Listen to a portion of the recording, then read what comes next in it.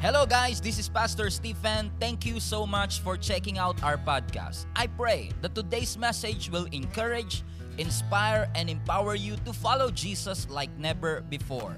God bless you as you listen to the Word.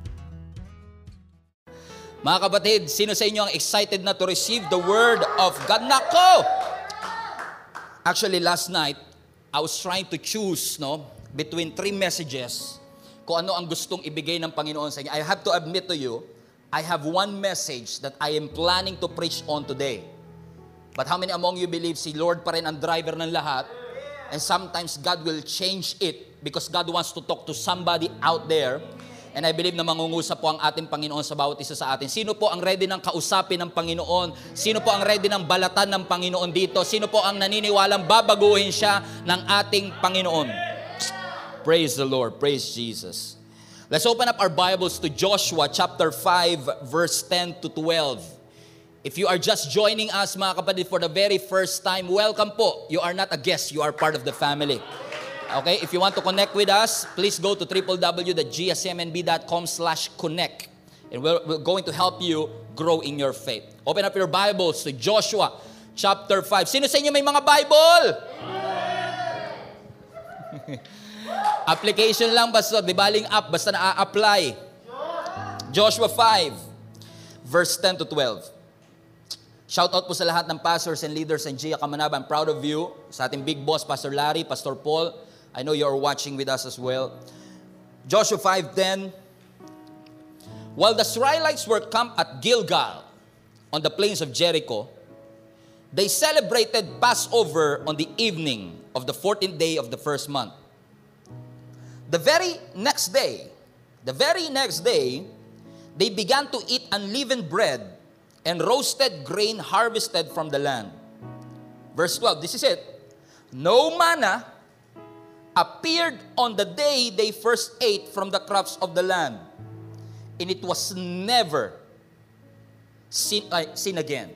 For the first time after 40 years, yung manna, yung pagkain na kanilang nakasanayang kainin, suddenly, it stopped from supplying and it was never seen again. And since the manna ceased, from that time on, the Israelites ate from the crops of Canaan. From the crops of Canaan. I want to talk to you about on this. By the way, you are not ready for my title. I assure you that. You're not going to be ready for it. So fasten your seatbelt. Umupo kayo ng maayos. Baka malaglag kayo sa upuan ninyo. Amen? Because I want to talk to you on this subject, the manna mentality. The manna mentality. The manna mentality. How many among you wants to break from the manna mentality? God is going to break the manna mentality. Everybody sit down. Alam niyo mga kapatid, no matter how saved or sanctified you are, lahat tayo dumaranas ng pagsubok. Lahat pa rin po tayo ay dumadaan sa mga irrational pain, mga problems, troubles, pagsubok ng buhay. And as much as I want to find a verse in the scripture that will give us spiritual immunity sa mga struggle, I cannot find one. There is no such thing as Holy Spirit immunity sa mga struggles na pinagdadaanan po natin sa ating buhay. Darating at darating ang pagkakataon sa ating buhay na kahit nagsisimba ka, pwede kang mamatayan ng asawa. Darating at darating ang pagkakataon na kahit anong dasal at kahit anong iyak natin sa pananalangin, may mga panalangin pa rin pong hindi sinasagot at basta-basta binibigay ng ating Panginoon. Ito pong aking sinisimulan is actually a picture. It's actually a story of the nation of Israel. Ang mga Israelites po, mga kapatid, thousands of years ago, were enslaved by Egyptian, not just for 1 year, hindi katulad ng Babylon for 70 years, they were enslaved for 430 long years. Halos 11 generation po silang inalipin ng mga Egyptian. Alipin sila, anak nila alipin, apo nila alipin, pero dahil sila ay lumapit, nagdasal, lumapit sa Diyos, narinig ng Panginoon ng kanilang pagdaing. Ang sabi nga, their groan reached the throne of God. Kasi ang Diyos, kapag ikaw ay nananalangin, hindi mo man agad-agad makita ang sagot, siguradong may sagot ang Panginoon. Ang ginawa ng Diyos, tinugon, pinalaya sila after 430 years of slavery. At kung ako po ay part ng Israelites at that time, kung outing nga, excited ka, yun pa ka lang, hindi kayo makalabas for 400, wala kang idea sa outside world. And then all of a sudden, sasabihin sa iyo ni Moses, narinig ng Diyos ang inyong panalangin, you can now come out, not just of the Egyptian door, but come out of slavery. I can sense kung gaano sila ka-excited, na kung paanong excited ka na sanang mag-swimming this Holy Week, biglang sinabi ng government, ECQ, masama ang loob mo, hindi ka nakapag-outing, pero balita rin naman natin, kung sakali namang hindi ka makalabas, naaalala nyo pa po ba last year, na hindi tayo makalabas, and then all of a sudden sabi, pwede na. Pwede nang lumabas. They were excited. And I can imagine na sa excitement nila, nag-impake silang maaga, siguro. At sa pag-iimpake nila, siguro sinasabi ng iba, gaano ba kalayo yung Kanaan? Siguro ang sabi ng iba, ang balita ko, 11 days lang daw, makakarating tayo dun. So, huwag kayong mag-alala kasi magbaon lang kayo ng pang 11 days, okay na tayo. Siguro sabi ng iba, hindi na ako magdadala ng kumot. Ay, hindi na siguro ako magdadala ng tuwalya kasi meron naman siguro doon. Konti lang ang dali natin pagkain. Kasi okay na tayo doon. So, ibig sabihin, yung expectation nila, 11-day journey, and then after that, they're going to settle in Canaan. They were so overwhelmed with the promise, they were not prepared for the delay. Say that again. Masyado silang overwhelmed ng pangako, hindi nila na-anticipate na posible magkaroon ng delay. Because we all know the story, mga kapatid. What was supposed to be an 11-day journey became a 40-year journey. I can imagine day 12, sinasabi siguro ng mga bata, Mami, kala ko 11 days lang tayo magbabiyahe. Huwag ka mag-alala anak, makakarating din tayo. Siguro na-imagine ko after 1 month, ang dami na siguro nagko-complain, bakit parang ang tagal ng biyahe natin? Bakit parang kakadaan lang natin dito sa Pure Gold, nandito na naman tayo? Because yung 11 day naging 1 month, yung 1 month naging 1 year, yung 1 year naging 40 long years. Akala nila after 11 days, makakamit na nila ang pangako, pero dumating yung setback. And sometimes mga kapatid, we don't appreciate setbacks. We hate setbacks. But most of the time, ang setback nagkikreate ng opportunity for fresh commitment. Ang setback nagkikreate ng opportunity for renewal of your commitment. Kapag nade-delay ang pangako, nakakapag-commit ka uli sa Panginoon at sasabihin mo, Lord, I'm willing to wait. So ganun na nga ang nangyari sa kanila. After 40 years, at nilagay ko yung sarili ko sa paanan ng mga magulang at that time. Siguro yung mga magulang sinasabi nila, teka lang, 12 days na tayo. Paano tayo makakasurvive? Yung baon namin, ubos na. Yung ipon namin, ubos na. Yung savings namin, pasaid na rin. Gano pa ba katagal? At dahil patagal ng patagal, at dahil pa-delay ng pa-delay, here comes their complaining. Here comes their grumbling. Nagsimula silang magreklamo kay Moses. Ang sabi nila kay Moses, akala ko ba sa promise lang tayo dadalhin? Aba, mas mabuti pang bumalik na lang tayo sa Egypt kesa mamatay tayo dito sa desert na ito. And you know what? Kung narinig ng Lord ang kanilang panalangin, narinig din ng Lord ang kanilang reklamo. Ang sabi ng Exodus chapter 16 verse 3, are you still with me? Ang sabi rito sa verse 11, the Lord said to Moses, I have heard the grumbling of the Israelites. At dahil narinig ko ang reklamo nyo, gusto nyo foods? Kailangan nyo ng pagkain, naubos na yung ipon nyo, naubos na yung savings nyo, walang ATM dito, walang Pure Gold, walang grocery. At kung may grocery man, ang haba ng pila, okay, relax.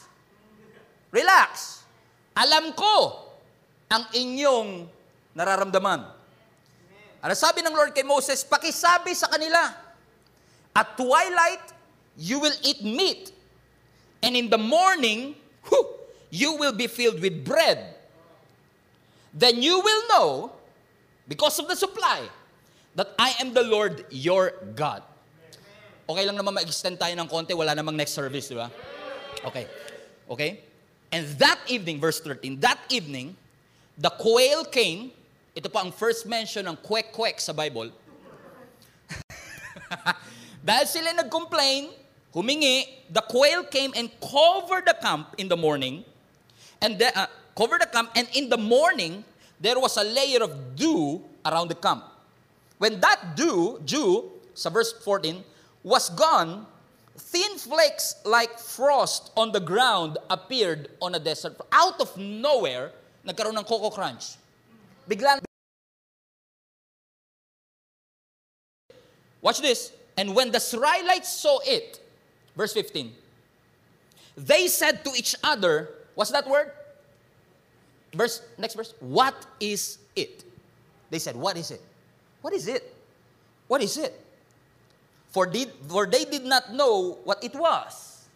So Moses explained and said to them, it is the bread, the supply that you are looking for.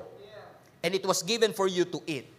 In other words, yung manna, M-A-N-N-A, para sa mga nakikinig sa Spotify, yung manna, mga kapatid, was God's provision to the whole nation. I say that again. Humingi sila ng pagkain kasi na-delay sila. Ang baon nila pang 11 days lang, but God provided. At ang ginamit ng Lord na provision, manna. I can sense, again, yung frustration ng mga parents, umiiyak na yung anak ko, wala na kaming mabigay, Lord, ano bang supply? Kailan ba kami makakarating? Gaano ba katagal ang delay na ito? Ang sabi sa amin, 1 week lang daw tong ECQ. Bakit parang inabot na ng 1 taon? Uncertain sila kasi hindi nila alam kung kailan makakarating. Uncertain sila kasi nakukonfuse sila kung makakarating pa ba sila. Isa pang matinding frustration din yon. At uncertain sila, takot sila kasi hindi nila alam kung paano sila kakain sa gitna ng disyerto. But how many among you believe, mga kapatid, that the Lord can provide in the midst of uncertainty? Sa mga panahon na hindi mo alam kung kaya ba makasurvive, hindi mo alam kung kailan ba matatapos, at hindi mo alam kung paano kayo kakain, the Lord will provide. I don't know about you, maybe hindi ka naniniwala, maybe ang tingin mo is too good to be true, but I have experienced it. My family have experienced it, that out of nowhere, God will provide. Uncertain sila. Makakarating pa ba tayo? Makakaabot pa ba tayo?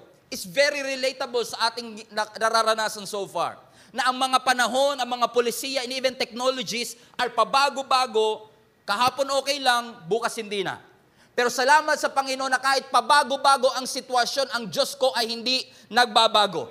Sino sa inyo, mga kapatid, ang nagpapasalamat sa Panginoon na kahit kayo nakukonfuse kung paano nangyari na nakasurvive pa rin tayo sa kabila ng wala tayong trabaho for 1 year. Nakasurvive pa rin tayo sa kabila ng wala tayong assurance kung tayo ay Sino sa inyo, mga kapatid, nagpapasalamat sa Panginoon na nagkaroon ka ng trabaho na hindi ka nga nagpasa ng resume? That supernaturally, God provided for us. Na bigla na lang may nagbigay ng pera sa iyo out of, I don't know who is this for, but your God is a Jehovah Jireh.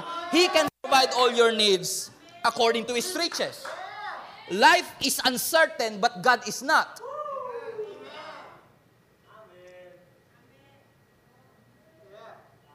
And that manna is a reminder that God provided food in the midst of uncertainty. Every time you read that word, manna, habang sila ay confused, habang naririnig natin yung salitang manna, we have to be reminded, Lord, thank you. Kasi, you provided the food in the midst of uncertainty. And for us, that word manna, come on English, is a noun. Noun. Anong food nyo? Manna. Noun. Noun is words that describes. No joke. Ang manna is a name of place, or person, or things. For us, yung manna is a noun. For them, yung manna is a question. What is it? We don't know what is it. Because nothing on earth resembled it. Wala siyang kahawig. It is something that they've never seen before. In fact, ang sabi ng ibang translations, ang mga Bible scholars confused din kung ano ba itong Coco Crunch na ito. Kaya yung ibang translation ng scripture, tinawag itong bread of angels. Sarap siguro nun. Kung nasasarapan na kayo sa pandesal dyan sa kanto ninyo, mas masarap siguro itong bread of angels. We don't know kung anong itsura ng mana na ito. We don't know kung anong itsura ng pagkain ito, but this I do know. Ang sabi ng scripture, ang mana na ito ay lasang honey. Pangalawa, ang mana na ito is nutritious. Punong-puno ng proteins and vitamins. How do I know?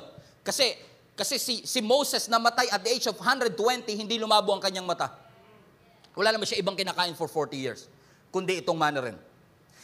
Pero bukod sa pagiging nutritious at bukod sa pagiging lasang honey, ang mana din na ito is miraculously supplied by God.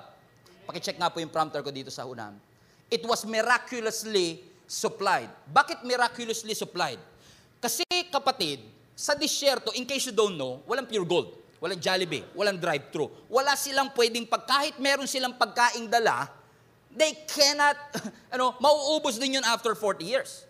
In fact, I made a little research and I've learned, mga kapatid, approximately, ang sabi ng mga Bible scholars, 4 million kilograms of food ang binubuhos ng Panginoon sa kanila every day. Now, kung hindi miracle ang tawag diyan, I don't know kung ano pa. Can you imagine 4 million kilos of food every day binabagsak ng Panginoon? At kapag Friday, 2 beses pa sila, 8 million kilograms kasi doble ang kanilang kinukuha. So in other words, it is a miracle. God sustained them by pillar of cloud. God sustained them by pillar of fire. But for 40 years, sinuplayan sila ng Panginoon ng pagkain, something that they've never seen before. Think about this. Think about this.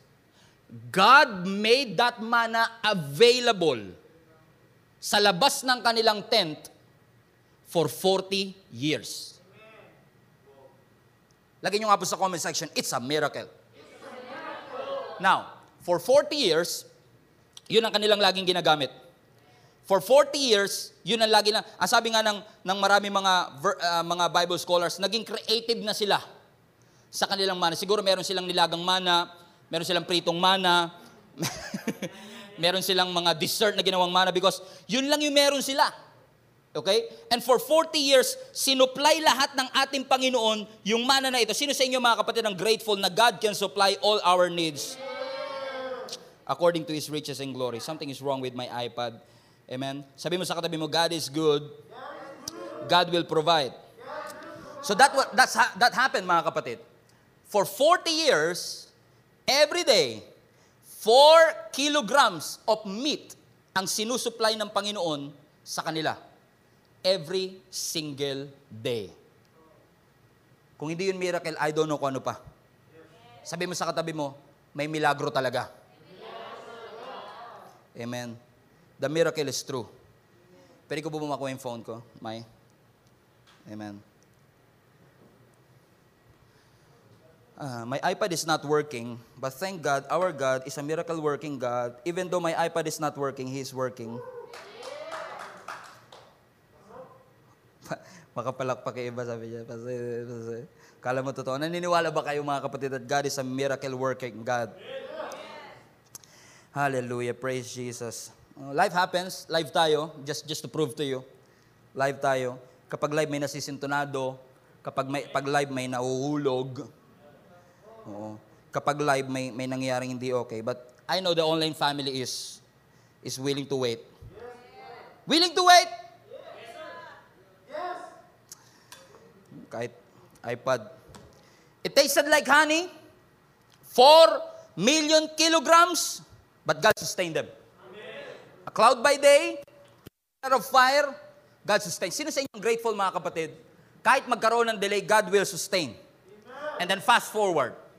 After 40 long years, they made it through the promised land. For 40 years, God made manna available at their doorstep.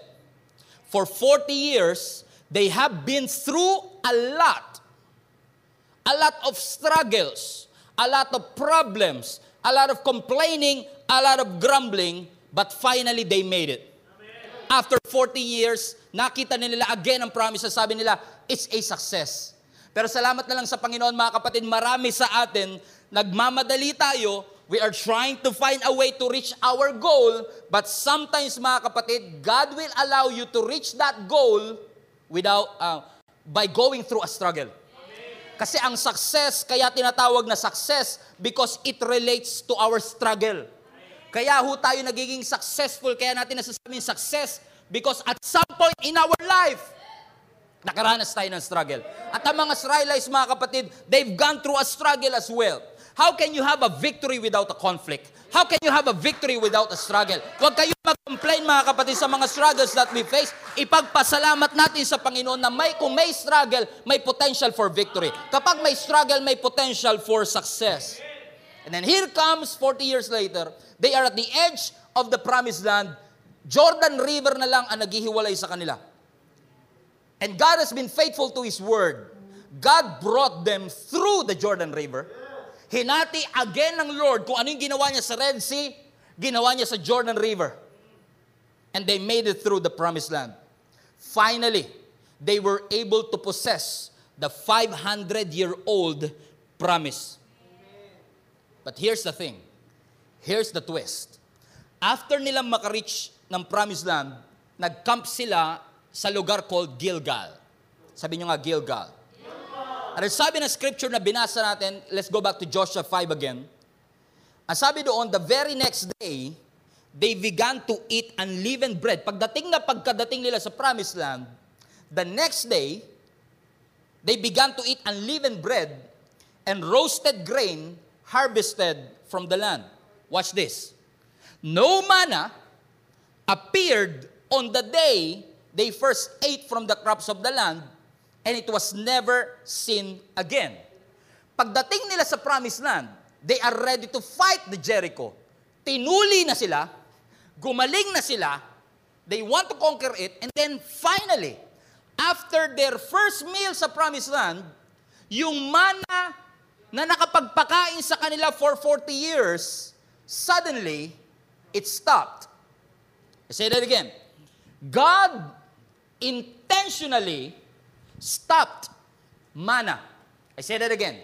God intentionally stopped manna. Sinadya ng Diyos na ihinto yung manna at siguro, excited na ako dito. Imagine niyo kayo yung mga Israelites, for 40 years kumakain kayo ng manna, bigla siyang huminto. Nung unang dumating yung manna, ang tanong nila, what is it? Nung huminto yung manna, siguro ang tanong nila, why is it? Why did it stop? Bakit biglang, may ginawa na naman kayo kasalanan, no? Sino na naman ang gumawa ng kasalanan kay Lord, kaya hininto na naman yung manna? I assume they think it was a punishment. Pero mga kapatid, watch this. This is a word for somebody. Minsan yung paghinto, akala mo punishment. But what if it's not a punishment, but instead, it is a preparation? Napagkamalan mo na bang punishment ang preparation ng ating Panginoon?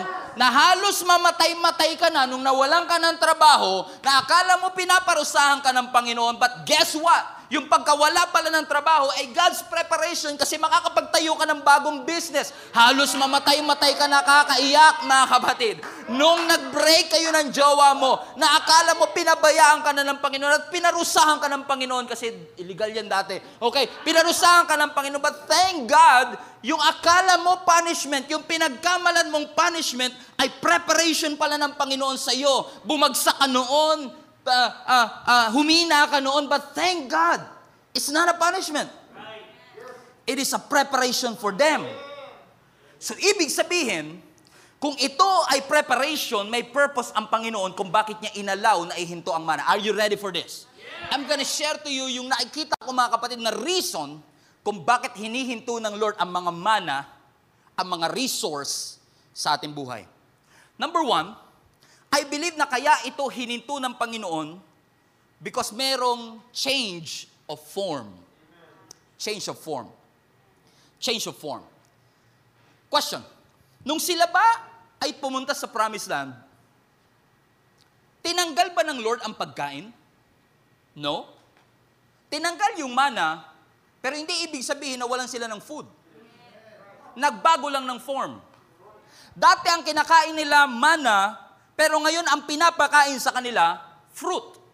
Mapa mana, mapa fruit, it is both a blessing. Mapa mana, mapa prutas, parehong pagpapala sa Panginoon.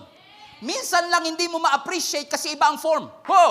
Iba ang forma nito. Hindi ito ang iyong nakasanayan. Sino sa inyo mga kapatid ang makakapag-testify sa akin right now na yung paraan ng Diyos ng pagpapala sa iyo noong 2013 ay ibang-iba sa paraan ng pagpapala sa iyo ngayong 2021. Kung paano ka sinustain ng Lord sa 2013, iba ang form sa paraan ng pagsusustain sa iyo ng Panginoon ngayong 2021. God formed a miracle in the desert, but right now, God is forming a new miracle in the Promised Land.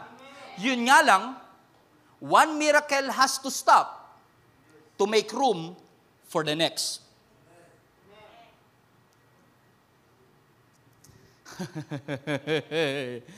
Hallelujah.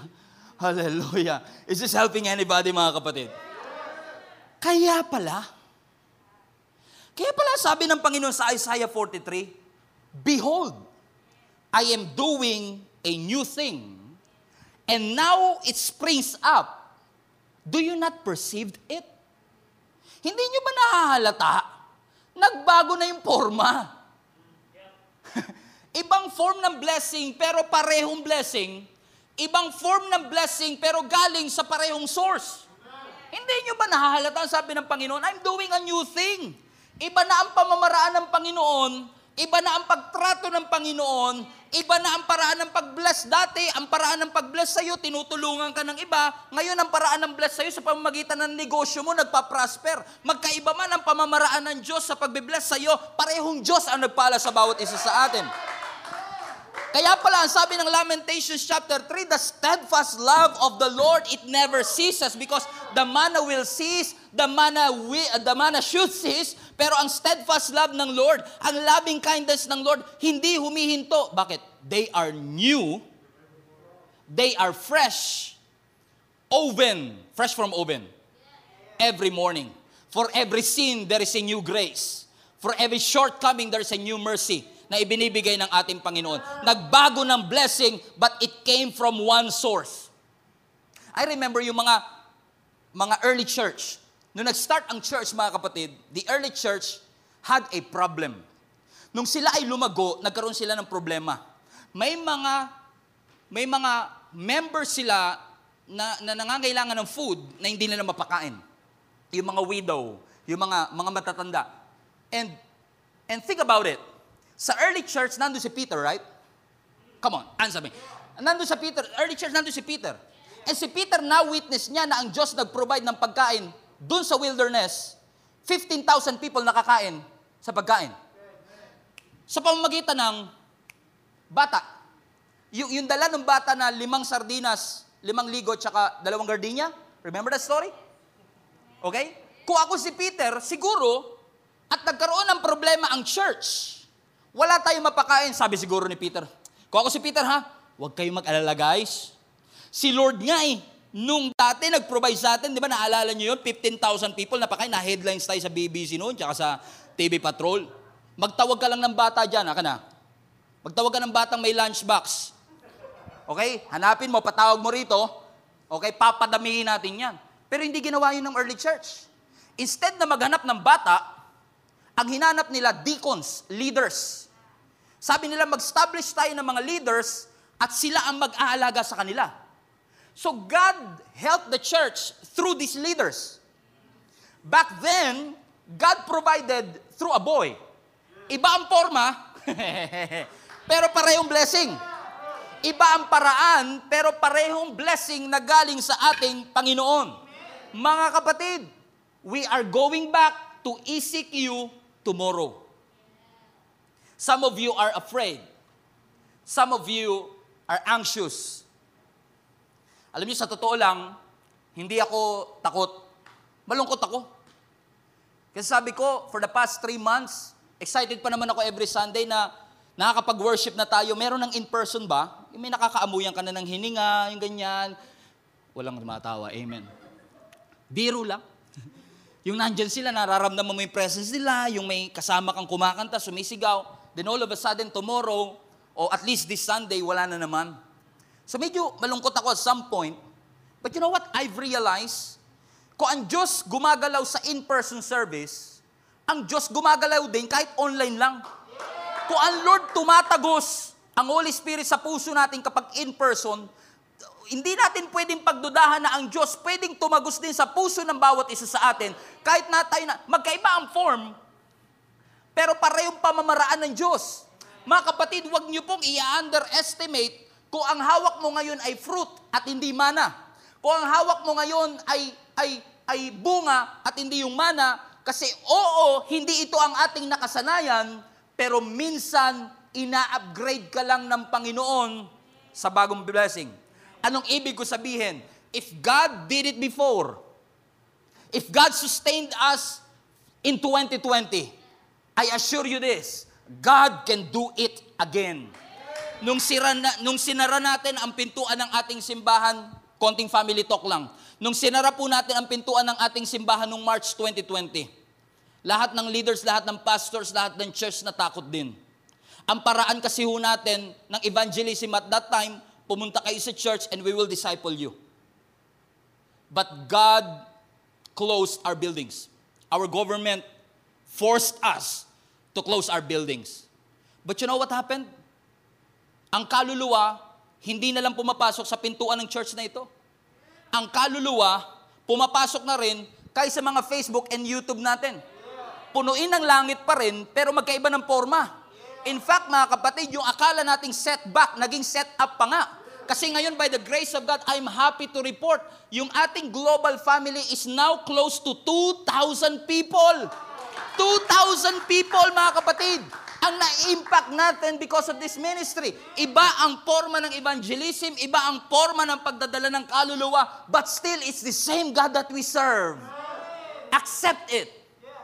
It's a new form. Number 2, there has been a change of form. Number 2, there has been a change of appetite. Change of diet. Wow, diet. Appetite. Huwag kang tumingin sa katabi mo. Diet pinag-uusapan.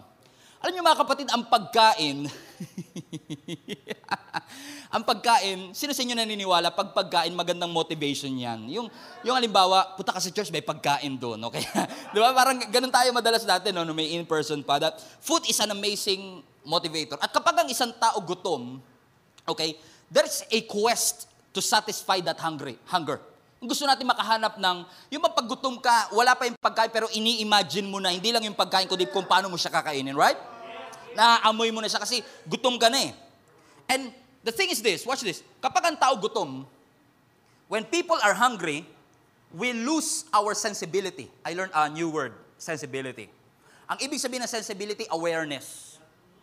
Minsan wala kang pakialam, basta ang importante siya makakain. Kapag ang baby gutom, buong bahay apektado, right? Pero kapag daddy ang gutom, nagiging baby. Joke lang. Okay, apektado ang lahat. Why? Kapag gutom tayo, we need to satisfy that hunger. Spiritual hunger, emotional hunger, physical hunger, pare-pareho lang yan. For 40 years, God provided a food in the desert for the Israelites. Pero pagdating nila sa promise na sabi ng Panginoon sa kanila, okay, magbabago na tayo ng diet. Kasi dati ganado kayong kumain ng mana, gumawa na kayo ng tortang mana, nilagang mana, sinigang na mana. Now, all of a sudden, it was changed dramatically. Alam nyo, kapag ka nagbabago ng diet, hindi madali. Naalala ko nung nag-start kami ni Jenny more than a year ago, na i-give up yung soft drinks tsaka yung pork. Alam nyo, ang dami nagsasabi sa akin, Pastor, hindi ko kayang walang soft drinks. Pastor, hindi ko kayang walang pork. But guess what? You can. You can. You can live without it. I'm not condemning those who are, kasi kanya-kanya tayo ng preference. Kanya-kanya po tayo ng diet na kinakain. Pero ang gusto ko lang i-emphasize sa inyo, watch this, ang appetite natin attached sa ating desire. Kung ano desire mo, yun yung gana mo. Kung ano gusto mo, yun doon ka ganado. 40 years ago, watch this. 40 years ago, God changed their diet dramatically. Paglabas nila ng Egypt, change diet yun. Kasi sanay sila sa fish, remember that?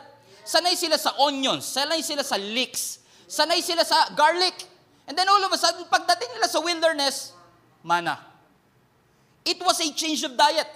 From fish to manna. From garlic to manna. Come on, somebody, pwede kayo sumagot. Okay? From leeks to manna from garlic. Kaya pala, nung nasa desert na sila, sa Numbers 11, nag-complain sila.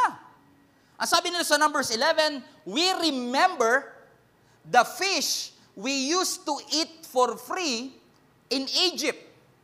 And we had all the cucumbers. Dati meron kaming melons. Dati meron kaming leeks. Dati meron kaming garlics and onions. It was changed dramatically. And think about this. Ilang taon sila sa desert? Come on. Ilang taon sila sa desert? Come on. Ilang taon sila sa desert? 40 years. Meaning, may mga ipinanganak na sa desert na. They are not familiar with fish. They were not familiar with cucumber. Ang mga nagre-reklamo lang, yung nakaabot ng cucumber. Kasi para sa new generation, ito na nakagis na namin, ito ang kinakain namin, siguro yung mga matatanda at that time sinasabi, nako, kung nasasarapan kayo dyan sa tortang mana, hindi nyo kasi natikman yung cucumber. Naaalala namin dati, yung cucumber, yung melon, yung leeks, apakasarap. Apakasarap talaga niya. Napansin nyo ba, madalas mga kapatid, minsan malalaman mo, yung mga taong ayaw ng change, yung mga taong hindi maka-adapt sa change, sila yung maingay. Madalas, hindi ko sinasabi lagi, yung hindi maka-adapt sa change, sila yung laging nagko-complain, nagki-criticize, nagko-question, kasi yung garlic, mabaho sa bibig. Di ba? Kapag mabaho kasi kinain, mabaho din lumalabas. Amen? Mabaho din nagiging hininga. Biro lang. Ibig sabihin, kung mabaho ang iniintay, mabaho rin ang nilalabas. Kaya nga siguro complain sila lang complain kasi hindi sila sanay eh. Pero teka lang. Ang pinangahawakan nila for 40 years, pangako ng Diyos. Doon, mas masarap ang pagkain. Ang kinukwento nila sa younger generation, mga kanak, alam ko satisfied na kayo dito. Pero maaaring sa promise. Siguro sa una ganun eh. Pero eventually in the middle of the journey, sabi nila, naku, sana bumalik na lang tayo. Kasi doon, masarap din. Do you understand mga kapatid? They were complaining. Pero teka lang, think about it. Let's look at the whole context. Is this the first time na nakatikim ang Israelites ng fruit? To be honest. Because etong mga taong ito, na nakarating ng promised land, all of them were a new generation. Lahat ng old namatay na. Lahat sila, itong mga taong to sanay lang sa mana. Pero is this the first time na mana lang talaga ang kanilang kinain? No. Kasi kung maaalala ninyo, 2 years into the journey, nakarating na sila sa promised land. Nagspiya, naalala niyo ba? Nag-espiya si Moses ng 12 spies, pinadala niya sa Canaan, sabi niya, i-check niyo yung produce ng land kung talagang masarap yun. What happened after? May dalang fruits. Remember that? May dalang fruit, yung mga spies, ang sabi nila, maganda doon, at ito ang katunayan ng bunga. Ibig sabihin, and I can imagine, nung daladala na yung fruit, hindi magkaugaga siguro yung mga tao, patikim. They tasted it. Natikman nila before, pero hindi nila pinahalagahan. Alam niyo kung bakit? Ang trato kasi nila, sample yan. Alam niyo, pag nasa mall ka, kahit wala kang planong bumili, kumakain ka ng sample. Right? Sino sa inyo mga kapatid, yung nagpupunta kayo sa mall, nabusog na kayo sa sample? Nag-lunch kayo, puro sample. Kasi kung ang trato mo dun sa fruit sample, aalisan mo kagad. Wala kang planong bumili. Pero kung tingin mo sa kanya, watch this, appetizer. Ang appetizer is a sign that something better is on the way. Oh! Hallelujah! Anong ibig sabihin mga kapatid? God is changing their appetite. God wants them na masanay sa bagong appetite, sa bagong diet. Why? Because something better is on the way. The best is yet to come. Better is on the way. Greater is on the way. God is shifting you from wilderness diet to promised land diet. Change your appetite. Wala na tayo sa lumang desire. Ang desire natin, bago na. And last, before I close, change of focus. That manna is God's wake-up call for them to realize there's been a change of focus. Change of focus. Nung hininto ng Lord ang resource, God wants them to upgrade their focus. Ibig sabihin, kung dati nakafocus sila sa manna, God wants them now to focus on the fruit. Watch this, watch this. Ang manna kasi, yung kinakain nila before, ay something na nag-a-appear sa tent nila by day, and it's gone by night. Appear by day, gone by night. Ibig sabihin, pagkatapos nilang kainin, tapos na dun. Magiging dumi na lang yun. Pero ang ini-introduce ng Panginoon sa kanila, hindi mana. Ano? Fruit. And fruit is something that you can multiply. Ang mana, pag kinain mo, tapos na. Ang prutas is something that you can... In other words, God is offering them something that they can multiply. Ang gustong sabihin ng Panginoon sa kanila, don't focus on the temporary. Kasi yung mana, mabilisan yan. Focus on something that you can multiply. Ang mana, tinuruan sila kapag kagising nila may pagkain na kagad. Ibig sabihin, ang blessing mabilisan.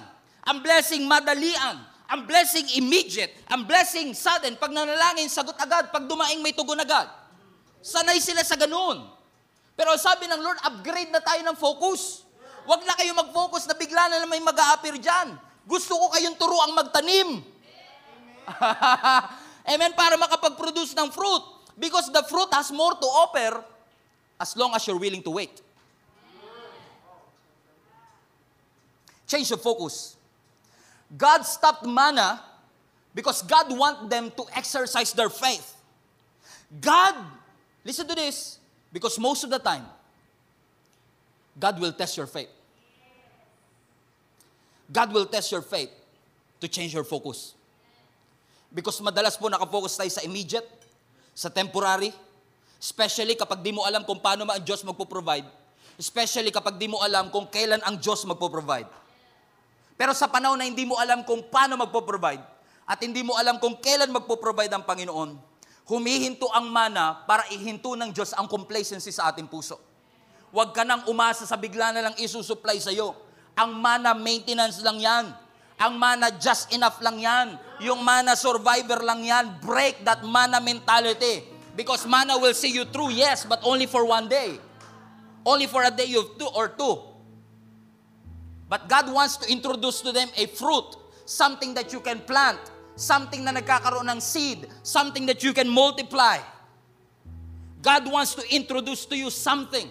Naalala niyo mga kapatid sa earthly ministry ni Jesus? Kapag kailangan magbayad ng tax, ano sabi niya kay Peter? Pumunta ka sa isda, buksan mo yung bibig, may coins na lang, instant. Right? Nung gutom na gutom ang 15,000 people, ano sabi ng Lord? Okay, akin na yung 5 tinapay at 2 isda. I can multiply that. All of a sudden, God multiplied it. Hindi mo pwedeng tawaran ng Diyos kung pabilisan lang ng miracle. Pero ang sabi ng Panginoon sa mga tao at that time sa John chapter 6, pagkatapos niyang pakainin ng 15,000 people, focus on this, focus on this, focus on this. Pagkatapos niyang pakainin ng 15,000 people, sabi niya, hey, I am the bread of life. Yung kinain nyo natural. Yung kinain nyo temporary. Ako eternal. Huwag kayong mag-focus dun sa miracle. Mag-focus kayo sa akin. Mag-focus kayo sa eternal thing na gustong ibigay ng Panginoon sa atin. Minsan, iyak ka ng iyak sa mga bagay na tinanggal ng Panginoon. Dapat lang. But when God remove people in your life, let them go. Because God will remove them, God will remove it to upgrade your focus. You are so focused on the blessing. Nakalimutan mo yung blesser. Kaya kapag nawalan ng trabaho, masyado kang apektado. Masyado kang shaken. Hindi ko po ina-underestimate, but that's the reality of life. But once you are focused on the Savior, but once you are focused not on the miracle, but on the miracle worker. Pero once na nakafocus ka kay Jesus at hindi sa kayang gawin ni Jesus sa ating buhay. Kasi minsan nakafocus tayo kapag ka nagtatrabaho, thank God, pag nawala ng trabaho, I hate God. Because we are so focused on what God can do and not on the presence of God in our life. But God wants to upgrade your focus right now. Ang mga new generation at that time, wala silang alam sa agriculture. Hindi sila marunong magtanim. Ang alam lang nila may darating. At alam nyo nangyayari kapag ang isang tao dependent lang lagi sa nagiging spoiled. Kapag alam nila magbibigay ng baon si nanay, kinaumagahan, nai-spoiled. Kasi nga hindi pinaghirapan, hindi pinagsikapan. Para sa kanila, yung bumabagsak naman na normal. Sa atin, milagro. Because your normal is somebody else's miracle. Minsan normal sa'yo, pero milagro sa ibang tao. Sabi ng Lord, baguhin mo ang focus mo. Huwag kang umasa sa lagi lang binibigay. Ang faith mo dapat nakaangkla hindi sa outcome kundi sa Diyos. Hindi sa miracle kundi sa Diyos. Kasi kapag sa Diyos ka kumapit, kahit wala kang pera, kahit may sakit ka, kahit natanggal ka sa work, lagi mong mapapaalala sa sarili mo, God is still God even though I don't have work. God is still God kahit may sakit ako. God is still God wherever I am. God is still my healer. God is still my provider. He is my promise keeper. He is my way maker. He is a mountain mover. God is all I need. Focus on Him. Focus on His Word. Focus on what God, not on what God can do, but focus on who He is. Kaya pala sabi ng Panginoon kay Joshua, nung pumalit siya kay Moses sa leadership, this is what I want to assure you. Sabi ng Lord kay Joshua, fear not. Don't be afraid. Don't be discouraged. I am with you. Sabi ng Lord sa verse 8 ng Joshua 1, this book of the law shall not depart from your mouth, the word that I just spoke. You shall meditate on it day and night, so that you may be careful to do according to all that was written in it. This is written in it. For then you will make your way prosperous. And then you will have good success. Before tumawid si Joshua sa Jordan River, may assurance ang Panginoon sa kanya. Huwag kang matakot. Lagi mong tanganin yung salita. Wala pang battle, binigay niya yung salita. Para pagdating ng battle, kinukote mo yung salita. Kaya importante nag-church. Kasi yung naririnig mong salita ngayon, kundi wala kang problema ngayon, darating ang araw, magagamit mo to. Ang sabi ng Panginoon kay Joshua, yung task before you, yung responsibility before you is too big. It's too complicated.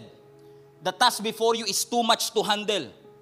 Katulad ni Moses, nung dinala niya ang mga Israelites from Egypt, it's too much for him to handle. It's too big yung assignment. Pero sa kabila ng mabigat na pagsubok, mabigat na responsibility, you need a word. That the word of God, amen, you shall meditate it. Kasi sa panahon ng struggle, you need a word that will encourage you.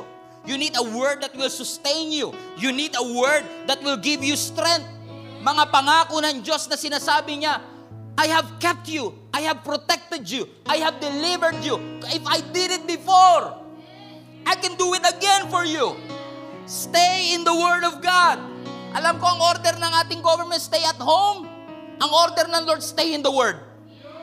Whatever struggles that you are facing, stay in God's Word. Ano sabi ng Lord? Fear not. Ano sabi ng Panginoon? Don't be discouraged. Ano sabi ng Lord? Don't be dismayed. Don't be anxious. Lean in.